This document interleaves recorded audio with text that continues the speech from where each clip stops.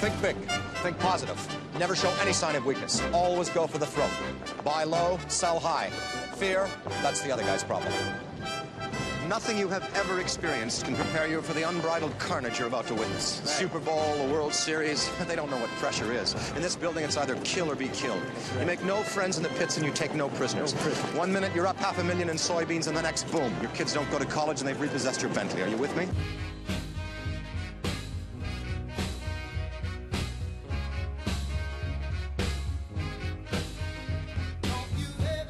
Hello and welcome to Turner's Take Podcast. I'm your host, Craig Turner, author of Turner's Take Newsletter. Also a broker here at StoneX. I specialize in grain and oilseed, and surrounding me on the team here, we've got experts in the energy markets, including natural gas and crude oil, livestock and protein, interest rates, plastics, foreign currencies, anything to do with futures, options, and OTC. If you have any questions for me, please give me a call at 800-958-9470 or 312-706-7610. My email is craig.turner@stonex.com. All my information is in the show notes for the podcast too. If you like the podcast, please give us a positive review on iTunes. Helps people find us, and information about the newsletter is in the show notes too.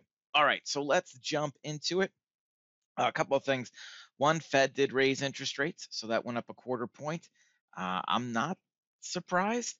We've got the economy. We're probably not going to go into a recession now. We had slow growth for a while, but we're looking like maybe not a recession. Number two, employment is still down below 4%. And remember, the Fed's dual mandate, one of them is, try to get to maximum employment. So the economy's going slowly, but it's going. It's not in recession.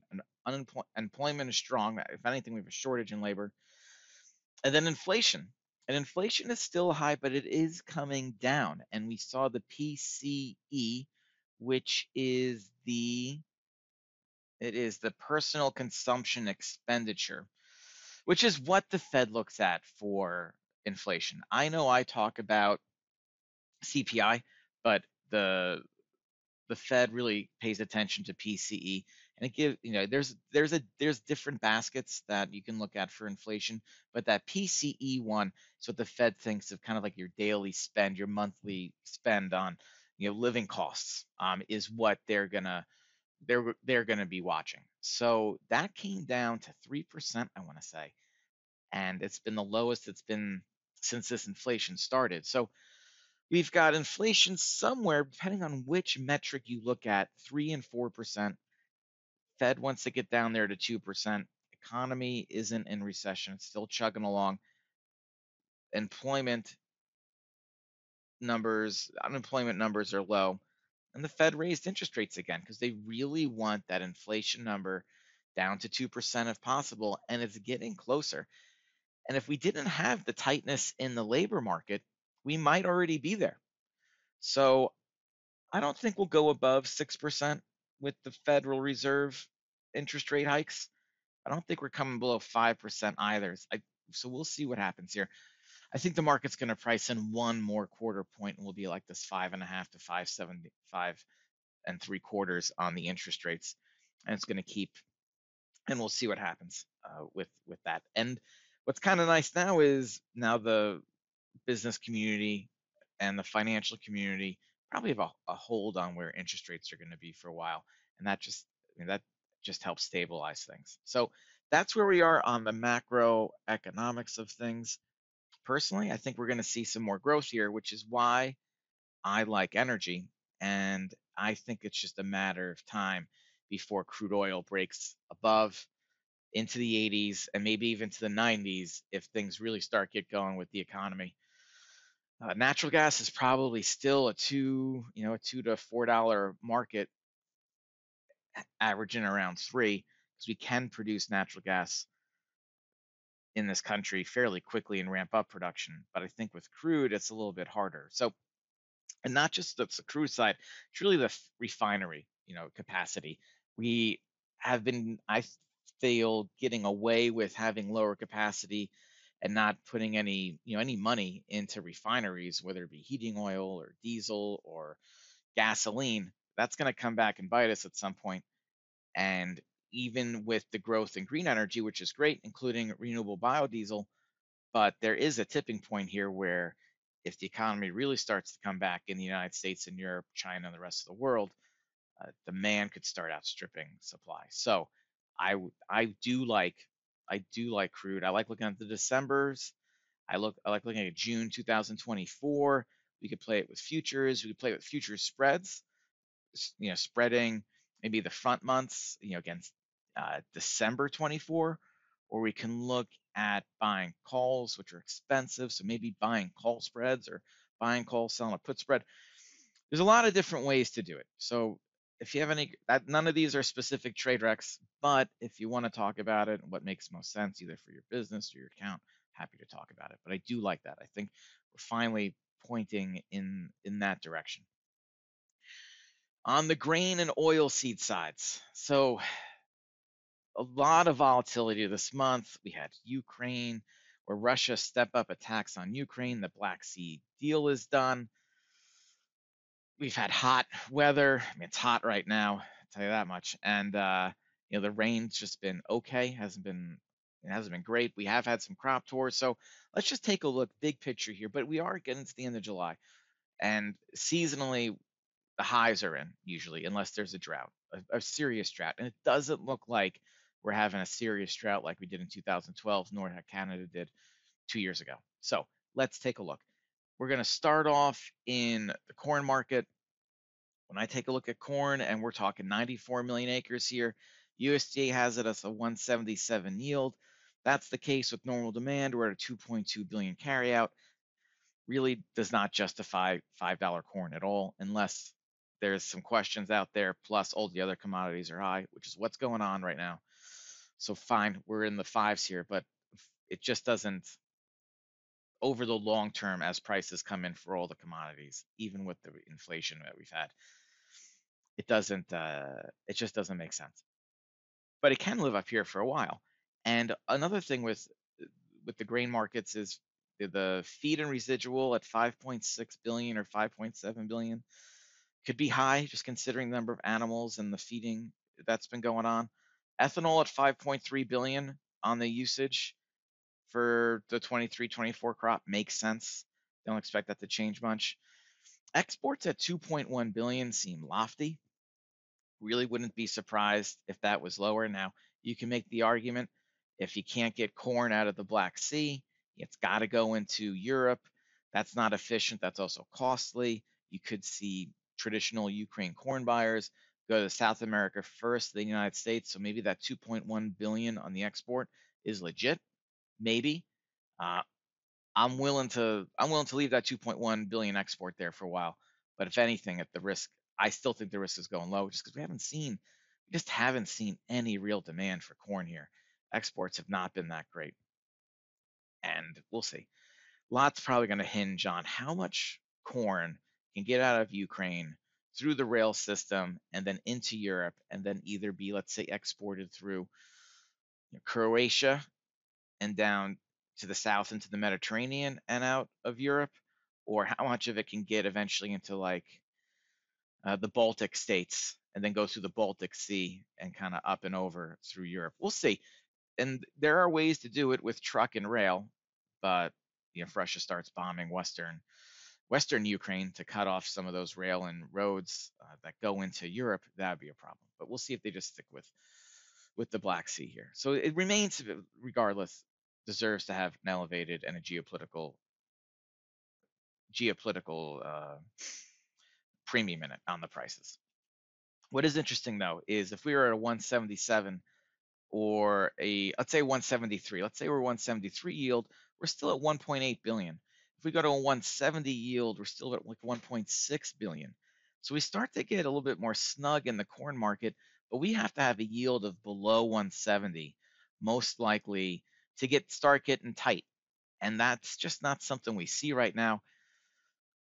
The conditions have been a little bit better than people thought. Corn is pollinated in much of the south and the southeast, and now in the northern part. This heat didn't help things, but there has been rain. So a 170 yield or higher, I don't think is out of the question. And the wild card every year with corn is I'm always surprised at how well these hybrids do and the technology and the farming practices during tough years, and the yields tend to be better than expected unless it's just an unforgiving, relentless drought like we saw 10 years ago in the United States and 2 years ago in Canada, or 11 years ago in the United States. So that's where I am on corn. I do think DC's corn eventually goes into a carry, maybe 20, 30, 40 cents if we have any kind of carry out ending stocks numbers close to 2 billion. Keep in mind, because of the interest rates, full carry on DC's corn is now close to $1. I don't think we're not going there, but just remember that's the mathematical calculation. And between corn, wheat, and soybeans, unfortunately, for the farmers out there who love, corn is plant more corn acres than anything else in the United States. That's the one that looks the most bearish on paper here. So and if you're a buyer, I'm sure the buyers, know that, and they're probably patient with making purchases. On the soybean side, we've got that 83.5 million acres that we saw. I know I've talked about it before, but bringing us down 4 million acres just keeps soybeans tight for the rest of the year. I know the USDA brought down demand to get the ending stocks to 300, and I'm not surprised on that. South America has a lot of soybeans. They're going to be shipping a lot of soybeans. They're also going to plant a ton of acres again. The conditions in South America have been improving. Just to skip ahead and talk about wheat for a second, the winter wheat Argentina is planting is about 96% complete, and nearly 80% of the wheat that was planted is in good to optimal conditions, considering soil moisture, and that just came out from the exchanges down there this week, which means after 2 or 3 years of La Nina, we're finally getting some favorable growing conditions in Argentina, which has had a real rough go of it the past 2 or 3 years. And we may see finally, a very good crop coming out in Argentina, starting with winter wheat. So, and if that keeps on continuing to corn and soybeans down in South America, we could have a very good year. They are due for one overall. And yeah, then soybean exports could come down to 1.6 billion. Forget about staying at 2 billion. We can go, and the USDA having us at 1.850. We could be at 1.6, and then all of a sudden ending stocks instead of 300 or 500. We'll see. There's a long way to go with the soybean market. The thing with soybeans too, because they're so volatile, is we only produce soybeans in basically 2 geographical locations for the global export market, unlike corn and certainly wheat, where wheat is produced all over the world for exports, spring wheat and winter wheat. So any kind of weather issues that happen in South America, weather scare, tends to have an outsized relationship to the change in price, but it could be a selling opportunity for farmers. But likely, if we do have a good crop in South America next year, and we have over a 50 yield here in the United States, which looks likely, maybe we're eventually at $12 or maybe even $11 in soybeans. So any kind of runs into the 14 or 15 area, 14 for 14 for new crop, and eventually new crop becomes old crop. At that point, maybe we can get some runs into the 15s this, let's say, late fall into winter when planting happens in South America. But if they get the acres and that crop comes in, that's going to be a lot of soybeans, just a lot of soybeans. Now, the thing is with beans and the oil seeds, does have the best demand driver going, and that is renewable biofuel, and that'll continue. So that's what keeps soybeans going from $10. Could still be in 11 and 12 with some very good, with some very large stocks, just because of that renewable biofuels is going to keep things going as the capacity for soybean oil, for renewable biodiesel, and also for canola oil is going to double here. It looks like the way ethanol, we used 1 billion bushels a year for ethanol in the corn market in 2007, and by 2012 we were almost at 5 billion bushels. And by the way, think about it this way: back in 2007, the United States produced about 11 billion bushels of corn a year. Now we're up to 15, and that 4 billion bushel, which is a lot, all had to come because of the ethanol mandates. And soybean oil looks the same way. So there's going to be this demand driver for the for soybeans and soybean oil, but still, we're we're gonna probably expand on the balance sheet sometime. I would say in February, March, April of 2024, as long as South America has a decent crop. So that's where we are in soybeans. And August is critical. We are pod setting, pod filling. It's a critical time for soybeans, but the weather is breaking. There is going to be some rains there, and soybeans are less sensitive to the heat than and the dryness than corn is. So we're expecting at least a decent crop there. Same thing for canola. Canola's having a lot of issues up in Canada, but I don't know if we're going to have a sub 17 million metric ton crop.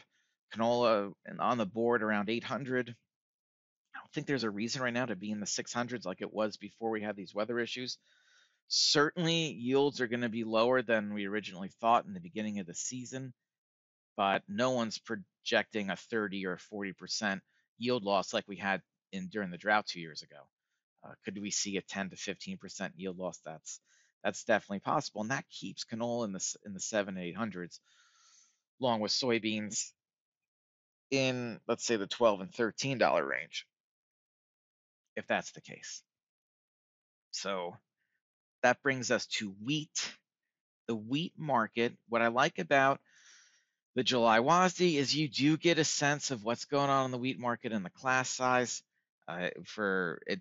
And as we said on the podcast before, Chicago wheat wasn't as burdensome as I thought it would be because we end up having more usage, and then the Kansas City crop ending stocks wasn't as bad as tight as thought it was going to be, because it does seem like wherever you can substitute Chicago for Kansas City, the USDA accounted for that. North Dakota had very good. We had the crop tour in North Dakota this week. Ended up being very good, better than expected. The North Dakota yields were estimated at about 47 bushels an acre. Last year was 49, so it's two off of last year, but the 5-year average is 40. So we did much better compared to the 5-year average, which also bodes very well for, let's see, just looking at the map here, that would be southwest Manitoba and southeast Saskatchewan. And that is some prime area for canola and soybeans in Canada. And remember, Canada produces, from all the spring wheat that's produced in North America, Canada represents about 2/3 of it. The United States represents about a third. And what the United States produces, more than half of it's in North Dakota. So spring wheat crop should be pretty good in the United States. Spring wheat crop in Canada, I know there were some concerns there, but just after hearing North Dakota, all that surrounding area in Canada, the Canadian prairies that are close to North Dakota, um, I I would think I think the trade's going to start factoring in a little bit better than expected. Now there's a lot of problem spots up there, but at least it sounds like the good spots are pretty good. So we'll see how that shakes out too. Uh, what's going to be interesting with wheat, Russia has to come in with a big spring wheat crop. It looks like there's some quality issues, but it sounds like they will. India is having a real tough time. Not only did they have to ban rice exports because of food inflation, but they're probably, they may be an importer of wheat. We'll see how that goes. So, and we have the Black Sea issue, and the Black Sea issue really sent up wheat up into the nines again, especially in spring wheat. There's really no reason to be $9 or even $10 in spring in Kansas, and also in Kansas City wheat, unless there's some real geopolitical issues going on. It looks like the Black Sea deal is done. Now, to prevent a humanitarian crisis and also to make sure wheat doesn't get over $10, two things have to happen. Russia has to come through on exporting wheat into Africa, which I'm sure they will. It's in their best interest to do that and to take over that trade. And then the bigger wild card is, will Ukraine be able to get wheat along with corn and sunflower oil into Europe through truck and rail lines? and then it would either have to go through like Croatia in the Adriatic Sea into the Mediterranean, or you got to get to the Baltic states and go through the Baltic Sea. We'll see. They apparently, and this is something I did not know, of all of Ukraine's exports, 60% of it has been going through the EU and 40% has been the Black Sea. And now they're trying to figure out to get that last 40% to go through the European Union. And I think the market believes they can do it. What would just crush that is if Russia bombed or destroyed the railroads in the western part of the Ukraine and the roads that, the highways that basically they're using for these export lines out of Ukraine into Eastern Europe. So that is the wild card. Now if that were to happen, now we're talking $10 wheat again. But as long as that doesn't happen, we're still in the $6, $7, and $8 range for wheat, as opposed to where we were before, before the pandemic in 2019, where it's $4, $5, and $6. So that is what it's looking like here. So from a farmer perspective, corn looks like the most bearish. If you're a farmer, I wouldn't just be looking at unloading these 23 here.